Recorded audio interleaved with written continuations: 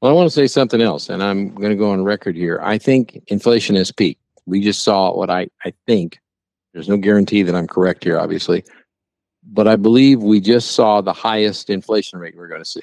When July's inflation numbers come out, it's going to be lower, and it will go downhill from there. Yeah, I tend to agree. I've got a lot of stuff on that subject. This isn't just guesswork. We're not rooting for it or not. I mean, personally, I'm sure everybody knows we would prefer not to have inflation. I think everybody would feel that way.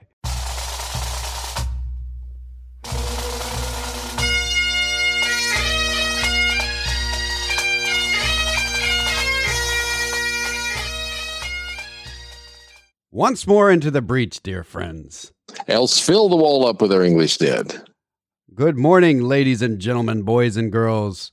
Welcome to another exciting episode of the Personal Wealth Coach. And it is exciting. Sometimes more exciting for us than for the rest of the world. And people go, why are you guys so excited? Well, we don't know if we're on the air sometimes. This is the Personal Wealth Coach, and we do make other statements than really bad puns about songs. But today, that's how we're starting our episode. Yeah. We are a finance program, as you would probably guess from the Personal Wealth Coach being our title. The Personal Wealth Coach is not just the title of the program, it's also the name of an SEC-registered investment advisory firm. All right, well, does that mean that the SEC likes us? What would you say to that, sir? I would say that the SEC professionally dislikes almost everyone. Right. That is no implication of the SEC's approval just because we're registered with them. Why is the radio program and the firm named the same thing? Because we have to give this disclosure no matter what it is, and it's less disclosurable. It takes less time to do if it's just the same name. So we've been doing this program here on this station, 1400 AM in Temple, since 1996. That's a long time for those of you who are wondering. That's 20. That was in another millennium. Years. Another century, another millennium. Yes, and sometimes it feels like millennia ago rather than millennium. Right, got it. We've been doing this a long time, and we haven't been paid for it ever. We also have not ever paid for it. So we've been doing this a long, long time, and the whole idea is education. We do advertise as a firm on the studio, on the channel, for this radio program. We don't actually advertise for our firm. We're advertising for the radio program. So what we're saying is that this is educational, and we do occasionally get business from it, but our purpose here is truly education. That being said, it's not advice. Advice would be if I knew who you were, if the other bald guy, Jeff, knew who you were, and we were able to have a private conversation with you about things in your best interest versus broadcasting to everyone. So we're going to be talking about education, which is why we do the program to begin with. So those two disclosures are really one. And having said that, do you deem to tell us another disclosure? Yes. The information we present on this educational radio program has been obtained from sources we deem to be reliable, but we make no warranty or guarantee as to the accuracy or completeness of said information. And he really can't get through the week without that. I think we're going to be having some vacation time coming up later this month, and you may just have to say it if we have reruns playing. You may just have to say it in the middle of the day to get it out of your system. I say it in the middle of the night.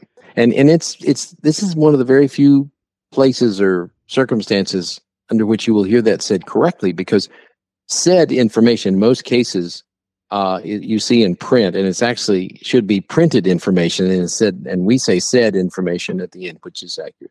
Unless it's a transcription of this radio program, and then through the laws of the meta, it is no longer accurate.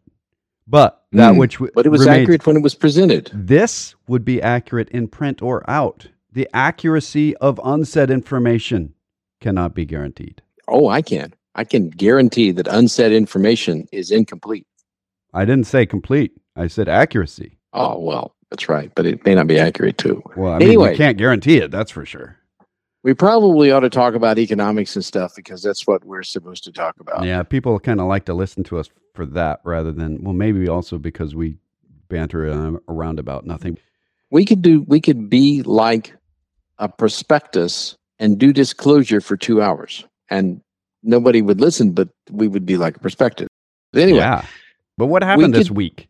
The stock market, the bond market, the oil market all continued to exist during the week. Anything else you want to know? In some form or fashion, they existed. Right. First few days of the week, the S&P 500 stock index, the one that we follow as the general indicator of the market, was kind of bumping along in the mid 3,800s, which is pretty much where it's been comfortable for a while. And then when the consumer price index information was released by the Labor Department, incorrectly, but they always release it incorrectly, so at least it's consistent. It bolted down to the low 3,700s as people. Let me tell you, there's a lot of folks who are in the market invested who are looking for an excuse to get out, which is, we can talk about the psychology of that, which is a very strange thing, but they do that. Any excuse and they sell. And then, but Friday, we got another little piece of economic news from the Commerce Department. Actually, I like the Commerce Department better. It's the Bureau of Economic Analysis and the Commerce Department that releases information. It said that the retail sales were up 1% in the month of June alone. Now, that if you want to annualize that, in a lot of the data that's released, statistical data about the economy, some of it is quarterly, some of it is annualized, some of it is monthetized. And some of it is weekly, if you're talking about jobless numbers. Right. And so it's very confusing unless you translate them all to something. A 1% rise in the month of June in retail spending in the United States is a 12% per year rise. Actually, it's a little bit more than that. It's about 12.1%. April has 30 days, so it's on average a smaller month than other months. But that's not adjusted for in these numbers. And the naysayers, the pessimists, the people who want to talk us into having a recession so they'll be correct, of course, said, when you consider that inflation, the consumer price index was up 1.3% in the month of June, and consumer spending only rose 1%, and that wasn't adjusted for inflation, we're going backwards. No. Let's annualize everything, or let's not annualize anything. Yeah. CPI comes out, it's wrong, but it's annualized. And it was annualized at admittedly 9.1%. Well, then we should annualize the June retail spending. That's 12%. That indicates that people are still growing their spending. And that's one of the causes of inflation. JP Morgan came along and said, yep, or words to that effect.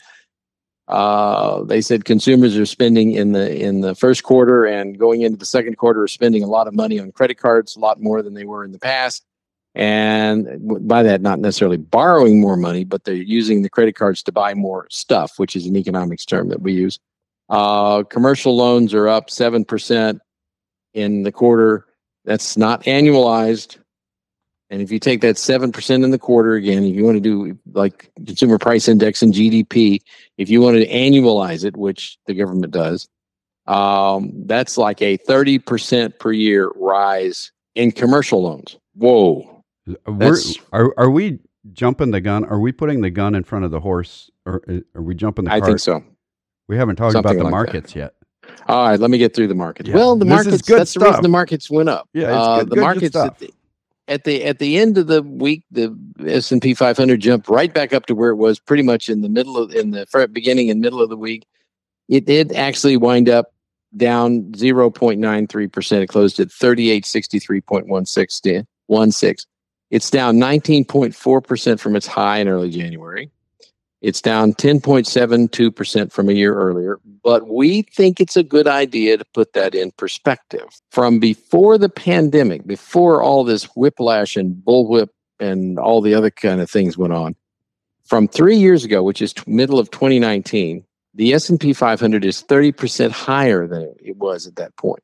That is an average annual return over the last 3 years of 9.08%. It's really hard for us to be depressed right now. I know a lot of people are worried about the market, but most of the worry is coming from people that jumped into the market in 2020 and really haven't experienced on their own a downturn. So, yeah. Anyway, I'm interrupting the market again to talk about We stuff. actually prefer the CRSP US Midcap Value Index because we're value investors. And it ended the week at 2255. It was down 0.38. Notice less than the S&P 500. It's down 13.17% this year. Again, less than the S&P 500. And it's down. It is 5.54% from a year ago down, which is something we like to see because we're prejudiced in this area. We think value should do better than growth, and the mid-cap value index should do better than the S&P 500 in the long term, but we'll see. U.S. Treasury note declined about 5%. It's now below 3% at 2.924%. The thought from the people who are trading is, as were sampled by the Wall Street Journal at least, said that they don't think the interest rates are going to be really high over the next 10 years, so they're coming back down. By the way, when you see the 10-year U.S. Treasury yield, which we put in our newsletter every week, why is that important? Because the consensus then of a lot of people around the globe is that 2.9% is a good yield to keep up with inflation, or to near keep up with inflation over the next 10 years. And are actually to pull ahead of inflation, because that's what they want to do, which indicates that the consensus of a lot of very, very, very, very, very wealthy people and countries is that this high inflation rate will not continue. 3% 10-year Treasury is consistent with about a 2.5% to 2.25% inflation rate over that period. The 2-year note, however, yields 3.132%. So the 2-year Treasury note, has a higher yield than the 10-year note, and the 2-year note has a higher yield than the 30-year bond. That's called an inverted yield curve. It's not severely inverted, but it is a little bit inverted. It's mildly inverted. It needs to keep doing this for several weeks before it goes into the position where it's forecasting a recession. If it is forecasting a recession, it's forecasting a mild one, probably in 2023. Now, here's another thing we need to point out. The inverted yield curve is not always an accurate prediction of a recession. Correct. In other words, we've never had a recession without an inverted yield curve. But we've had lots of inverted yield curves without recessions. Yeah. And we've had very, very mild recessions with inverted yield curves. And a severely inverted yield curve, which we've had a few times, where the short-term rates are much higher than the long-term rates. Yeah, there's a recession coming when that happens. So anyway, let's see. The oil, we got to talk about Earl here, right? Earl, yes. Black Gold, Texas tea. Here it comes. The price of oil has been coming down. Yeah. It's kind of nice. West Texas Intermediate Crude Oil, otherwise affectionately known as WTI, is now below $100 a barrel. It's about $97.55. Now, why is that significant? Before the Russian invasion of Ukraine, when it was assumed oil supply would be plentiful, relatively speaking, the futures contracts indicated that there was a high probability of $100 a barrel oil in July. And sure enough, we're near $100 a barrel. So actually, our oil prices in the United States are pretty much normal. And you look at the problem, of course, if you look at the price at the gas pump, and it's $4 and something a gallon, which is a lot better than $5 a gallon. But it still stings a lot more than what we've seen for a while. The important thing to recognize about that, at least I think it's the important thing, is that is a very normal price for oil at this point. If you factor in inflation, those of you who can remember when gasoline was 35 cents a gallon here in Central Texas. Wait, I can remember that very well. Maybe 2 people in the audience still around. No, I think there's more than 2. I can remember 25.9 at Shamrock. No, I'm just saying we only have 2 people in our audience. That's you and me. Right. It's probably true.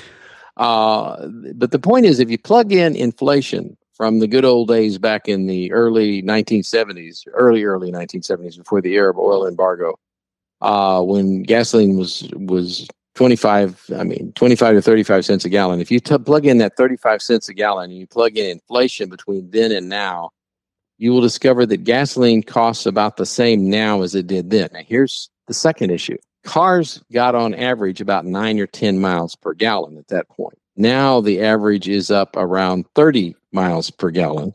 And of course, if you happen to be driving an F-350 pickup truck or something big that passes everything but a gas station, you're still at 20 miles a gallon.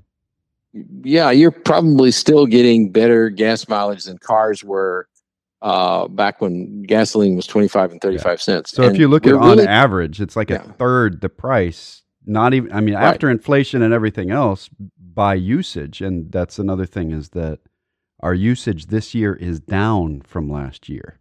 So these are all factors that we look at. Go ahead. So that's working, and it's working across the board. So that's the extent of what we generally talk about. There's other things in the market that we won't go into any detail. Suffice to say that commodities have come down very nicely. Yeah, copper is a lot, way down, and people are saying this is a forecaster for a bear. We've not seen copper drop like this. But then you go back to look at what it was before the pandemic, and it's not that far. It's doing fine. It's a normal price for copper. It's just the differential from when people thought that copper was going to be, I don't know, leaving the solar system or something. Well, copper turns into gold every once in a while. Yeah. And then it turns back into copper. And why it's good to see the price of copper coming back down. And the reason it's good to see the price of copper coming back down, it means that demand for copper and anything we make just about has copper in it, from houses to cars, is lower than it was because the supply hasn't changed that much. And that indicates that the Federal Reserve's desire for the acceleration of the economy to be reduced is happening. Yeah, you said the supply hasn't changed that much, and you're right, but the supply chain has. We're getting access to that copper much easier, which is allowing it to flow better, which is, if you can say that copper flows. It does when it's molten, I suppose. But as it's flowing, the price is coming down because there's more and more places that can get it for you. When it was just a few people that could get it and it was hard to get, then their prices were much higher. So that's what we're seeing. The supply itself, we've actually got a backlog of supply in copper exporting countries, and that's why we're seeing the price drop so much. It's an inventory buildup somewhere, and it's now seeping into the market. Well, I want to say something else, and I'm going to go on record here. I think inflation has peaked. We just saw what I think. There's no guarantee that I'm correct here, obviously. But I believe we just saw the highest inflation rate we're going to see.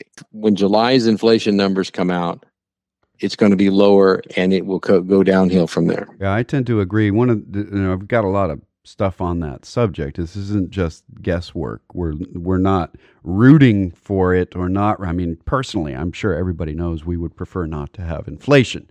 I think everybody would feel that way. For some reason, there's a lot of economists that are like staking their ego and their professionalism on whether or not we're in a recession or whether or not inflation is over or it's about to spike. It shouldn't be about the ego. It should be, are we in a recession or not? What are the things that we're looking at to make that decision? It's impossible to be unbiased on this. I just have to lay that out there. Everybody makes an opinion known, and then once the opinion's known, if new data comes in, it's hard to take the new data if it contradicts what you've said before. We're trying.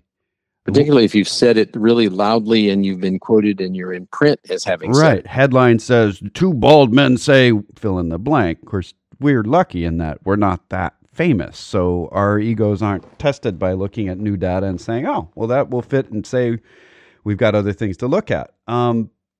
This is kind of a bridge into one of the questions that we've got here, and I want to say that before we move forward. When we look ahead, and you just said you were on the record as saying, I think inflation has peaked out and that we're going to see lower numbers into the future. Just as a side note, that doesn't mean inflation went away or inflation is done. If we have a big number like a 9-point or a 10-point or an 11-point something out there that says inflation's really ramping up, and then next month it's a 7-point increase instead, That's still 7 points more than what it was. We're not saying inflation is done. We're saying this like crazy amount inflation is starting to be handled. It's starting to be absorbed. Anytime you have runaway inflation, there's parts of the economy that benefit from it far greater than others. And if you're outside of that part of the economy and you look over there and you say, hey, I could make money over there, more money than I am now, more people flood to that part of the economy, which causes the prices to start coming down. We're starting to see that as well. Freight traffic expenses are way down. Now, when we say way down, what does that mean? The spot market for it's called FBX Asia West Coast rates for freight. Freight, if you're talking about how much does it cost to move one of those shipping containers, and by the way, that's how it's measured. It's called FEU, 40-foot units, and that's what cargoes. I mean, you see them on trucks and so on. The number has dropped drastically, 65% down from the peak. We were talking about at the peak is just that it costs so much to ship something anywhere. And this is the big route. It's the Asia West Coast. It's the trip from China, essentially, or Vietnam, or Japan, or South Korea to the West Coast, which is where most of the electronics stuff comes from.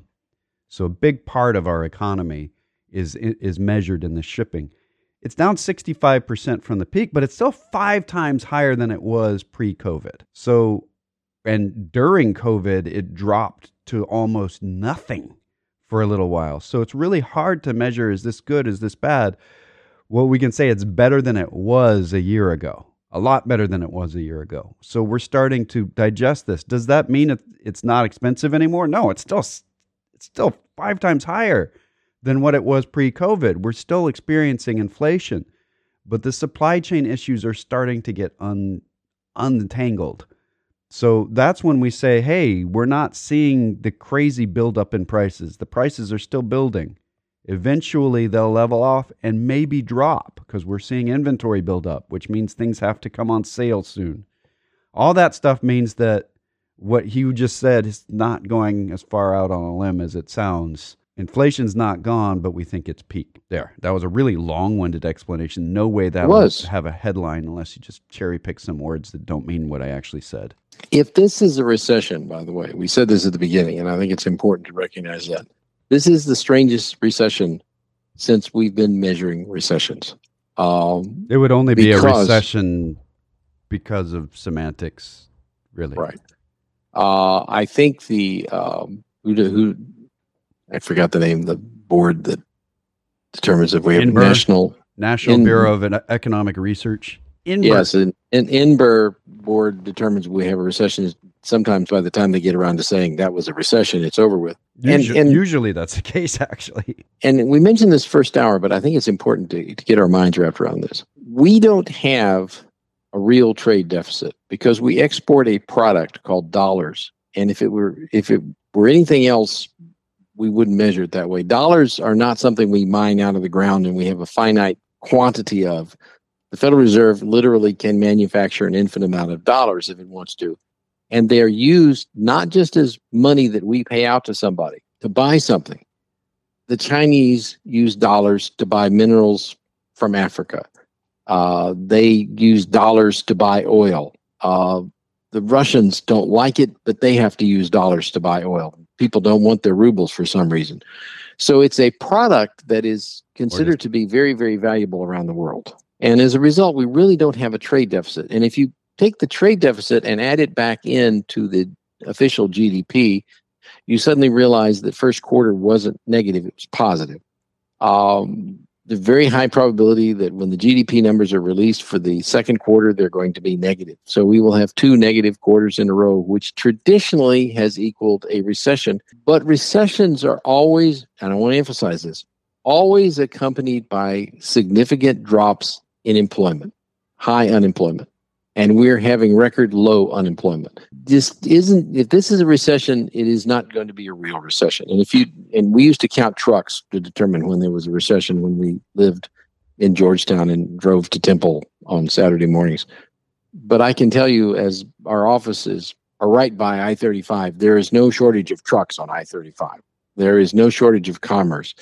The economy is going like gangbusters. The economy, if anything, is going too fast and needs to slow down a little bit.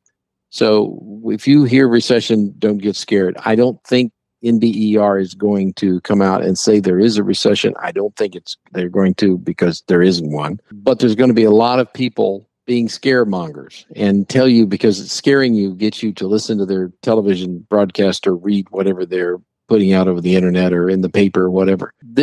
We are entering, in my opinion, into an extended period of economic prosperity. The Roaring '20s is repeating itself.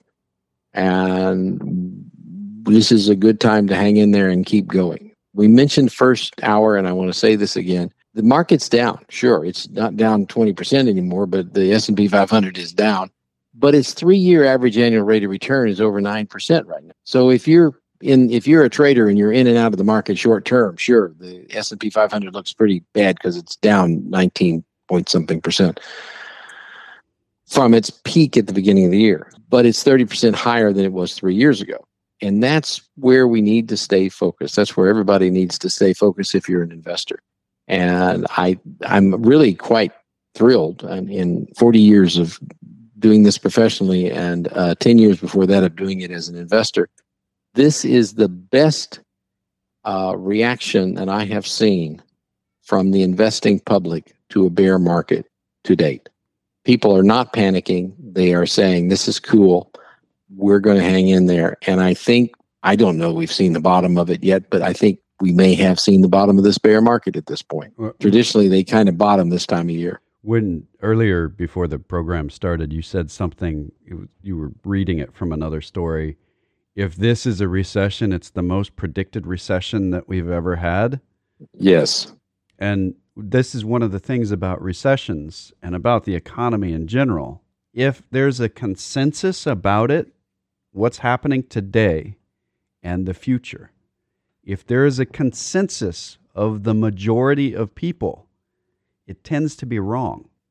Now, it's generally correct as a consensus about the past. This is weird. I know it sounds weird. Generally, people know how well they're doing right now after the fact. And you can see this in your own budget. I mean, you got paid, you got a little bonus this month. You feel good about yourself. But your spending might go up faster than the bonus this month. And at the end of the month, you go, oh, this wasn't as good a month as I thought it was. And that's the reality of the market in general, of the people in the economy in general. When we look ahead, consumer confidence in a forward-looking way tends to be wrong. Producers' orders tend to be right. If you go to a small business owner and you ask them in a study, in a academic study, if you ask a whole bunch of business owners what they expect their confidence to be in the future, what do they think of the confidence of where the economy is going to be for the rest of the year? In the years where they have negative outlooks and they're still hiring, they tend to be wrong. In the years that they have negative outlooks and they're not hiring or they're laying off, they tend to be right. So think about that for a second. If you say, hey, I think the economy is up a stump, but we're doing fine here, we're hiring as fast as we can, that tends to mean that the economy is not up a stump. If you say, I think the economy is up a stump and we're laying people off, that tends to be pretty accurate. And when we look at those numbers right now, people are hiring as fast as they can at the small business level, while saying they expect there to be a recession coming up. That tends to mean that they're wrong on the recession part. Now, it doesn't mean that they're wrong. We could have things that would cause us to be in a recession. What we're using is all the numbers we can find to say, this is weird. If we're in a recession, and it's quite possible to measure this as a recession right now, our expectations on the GDP for the second quarter are negative. That means shrinkage. We had negative in the first quarter as well.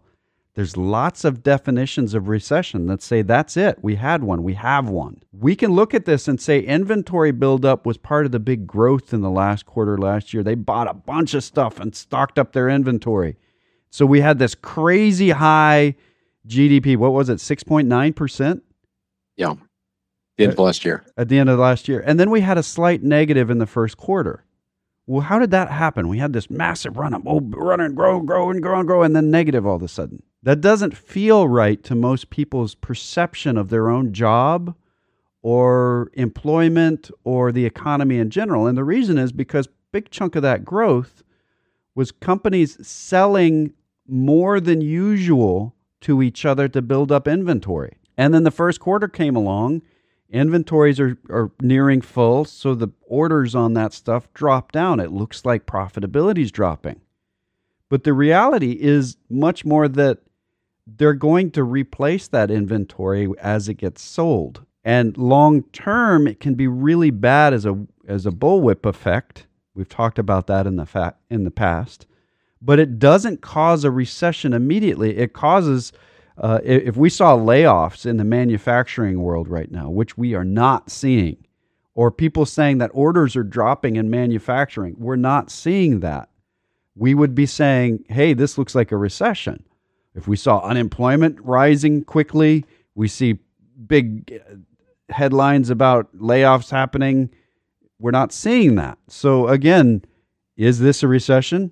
Depends on your definition. There's definitely parts of the economy that are in recession right now, but the majority of the economy is not. So is it a recession? It depends. How many hands do we have? On the other hand, there's something that's more practical. It's right down to earth where I'm comfortable with. JP Morgan reported its earnings this last week, and it also reported the status of their savings accounts and so on at JP Morgan. And Morgan Stanley did on the same day, by the way, and their numbers are within 1% of each other, which is great to look at. JP Morgan, which has 7.5 million bank accounts that they're tracking, which is a lot. The lowest income customers that they have, which are manual laborers and people who are out of work in many cases, before the pandemic had a median or average bank account balance of $900. Currently, their median is $1,500. No, we've had inflation since then, but not that much. Not that much. We've got more money in the bank than inflation would say. So, and of course, upper income people, the difference is even greater. Meaning that we have a tremendous amount of money in reserve held by even the lower income people. Something else, heading into the recessions of 1991, 2001, and 2007, the percentage of income in American households that was used to pay off short-term debt was 17 to 18%. It's not short-term, meaning, well, let's take mortgage, car leases, it's long-term debt too. So 17 to 18% going into previous recessions was a normal percentage of income that was going to pay debt. It's now to 14% in the United States, which means that we have less debt, we have more money in the bank, we have higher employment than we had before. Those things do not equate to a recession. And to bring that to something that we say in good economies and bad economies and stumbling and in full sprint economies, sounds like I'm Dr. Seuss all of a sudden. This is clear. And anybody that's listened to us very long, number one priority, having short-term savings in the bank, making sure you have your emergency funds taken care of in the event of a downturn in the economy or a loss of a job. Keep your credit card bills low. Pay off your debts. Live within your means. Okay, that's normal stuff that we tell everybody. That's education. It's not even advice anymore because we would give that to anyone. We would say, this is what we say to anyone. Keep your debts down. Have reserves in the bank. Okay. Why do we say that? And we often talk about these old proverbs, the ants and the grasshoppers and so on. But if you have a reserve in the bank, it's very much like the talking about the power grid of Texas again. If you have reserves in the bank, then when peak demand hits, You have a reserve from when peak demand wasn't there. You have money to take you through the tough time, which means that the grocery store doesn't lose sales. You get to keep eating, and the grocery store doesn't have to lay anybody off. That means if we have a recession during the time period when a lot more reserves are on hand by almost everybody, the recession's going to be really mild. And if they don't lose their jobs in the middle of it, it doesn't meet the kind of normal common sense definition of a recession at all. It just means things got expensive for a bit. So that's what we're looking at, is that if this is a recession, it's going to be the best recession ever. And that's not saying, how do you make a best? I guess we have one of those. It's called the Great Recession. It was really great. It was really great. No, I didn't like it at all. I have a problem with the guy that named it that. I'm going to put a... Well, he's probably the grandkid of somebody who named the Great Depression. Right. I need to go and file a complaint somewhere for the guy that did that. Or gal. It could have been a gal. We don't know who named it the Great Recession. Could be. But I wanted to add one other thing about annuities. I'm down on annuities. Yes, I am. FINRA has issued a warning on deferred income annuities in 401ks. And you should probably read it before getting one. Why? Once you hand over the money, you put it into the deferred income annuity, you can get to the rest of your 401k in an emergency. You get laid off, or you're injured, or you're sick, or whatever, you can get to the rest of your 401k. But unless you pay for a rider, which is relatively expensive, on your deferred income annuity in your 401k, you can't get to the money when you can get to the rest of the money. Your heirs, if you die before the age when you would have taken the annuity, don't get anything. It is not adjusted for inflation. And as I said earlier when I was talking about this, the guarantee of future payments is only as good as the insurance company backing them. There's nothing backs it. So be very, very careful about buying an annuity inside a 401k. They look very attractive because they don't appear to go up and down, but there's some significant issues there. And FINRA has a really good warning out about it on their website, FINRA Insights Deferred Income Annuities. Anyway, that's all I want to do now. But we need to tell you that this is the Personal Wealth Coach. And the Personal Wealth Coach is not only the name of a radio program that you may or may not have been listening to, it is also the name of a registered investment advisory firm where we manage people's investment portfolios and we advise them. Matter of fact, we call ourselves a wealth management firm, don't we? And you can reach us. Wealth management. On the weekend, we have voicemail, but during the week, we don't even have a phone tree. We have live people answering the phone, and the local telephone number is 254-947-1111. Toll free, that's 1-800-914-7526. That's 800-914-PLAN. Or you can go to our webpage, thepersonalwealthcoach.com or tpwc.com. We've got newsletters that you can peruse that go back into the dawn of time, or at least into several years ago. You can also listen to radio programs that go back a long ways. You can sign up for our newsletter there. We'll send it to your email directly, so you don't have to go to that pesky webpage. You can contact us through the contact form or directly through email at jeff@tpwc.com or jake@tpwc.com, and you can find us wherever podcasts are downloaded. Until next hour, this has been The Personal Wealth Coach.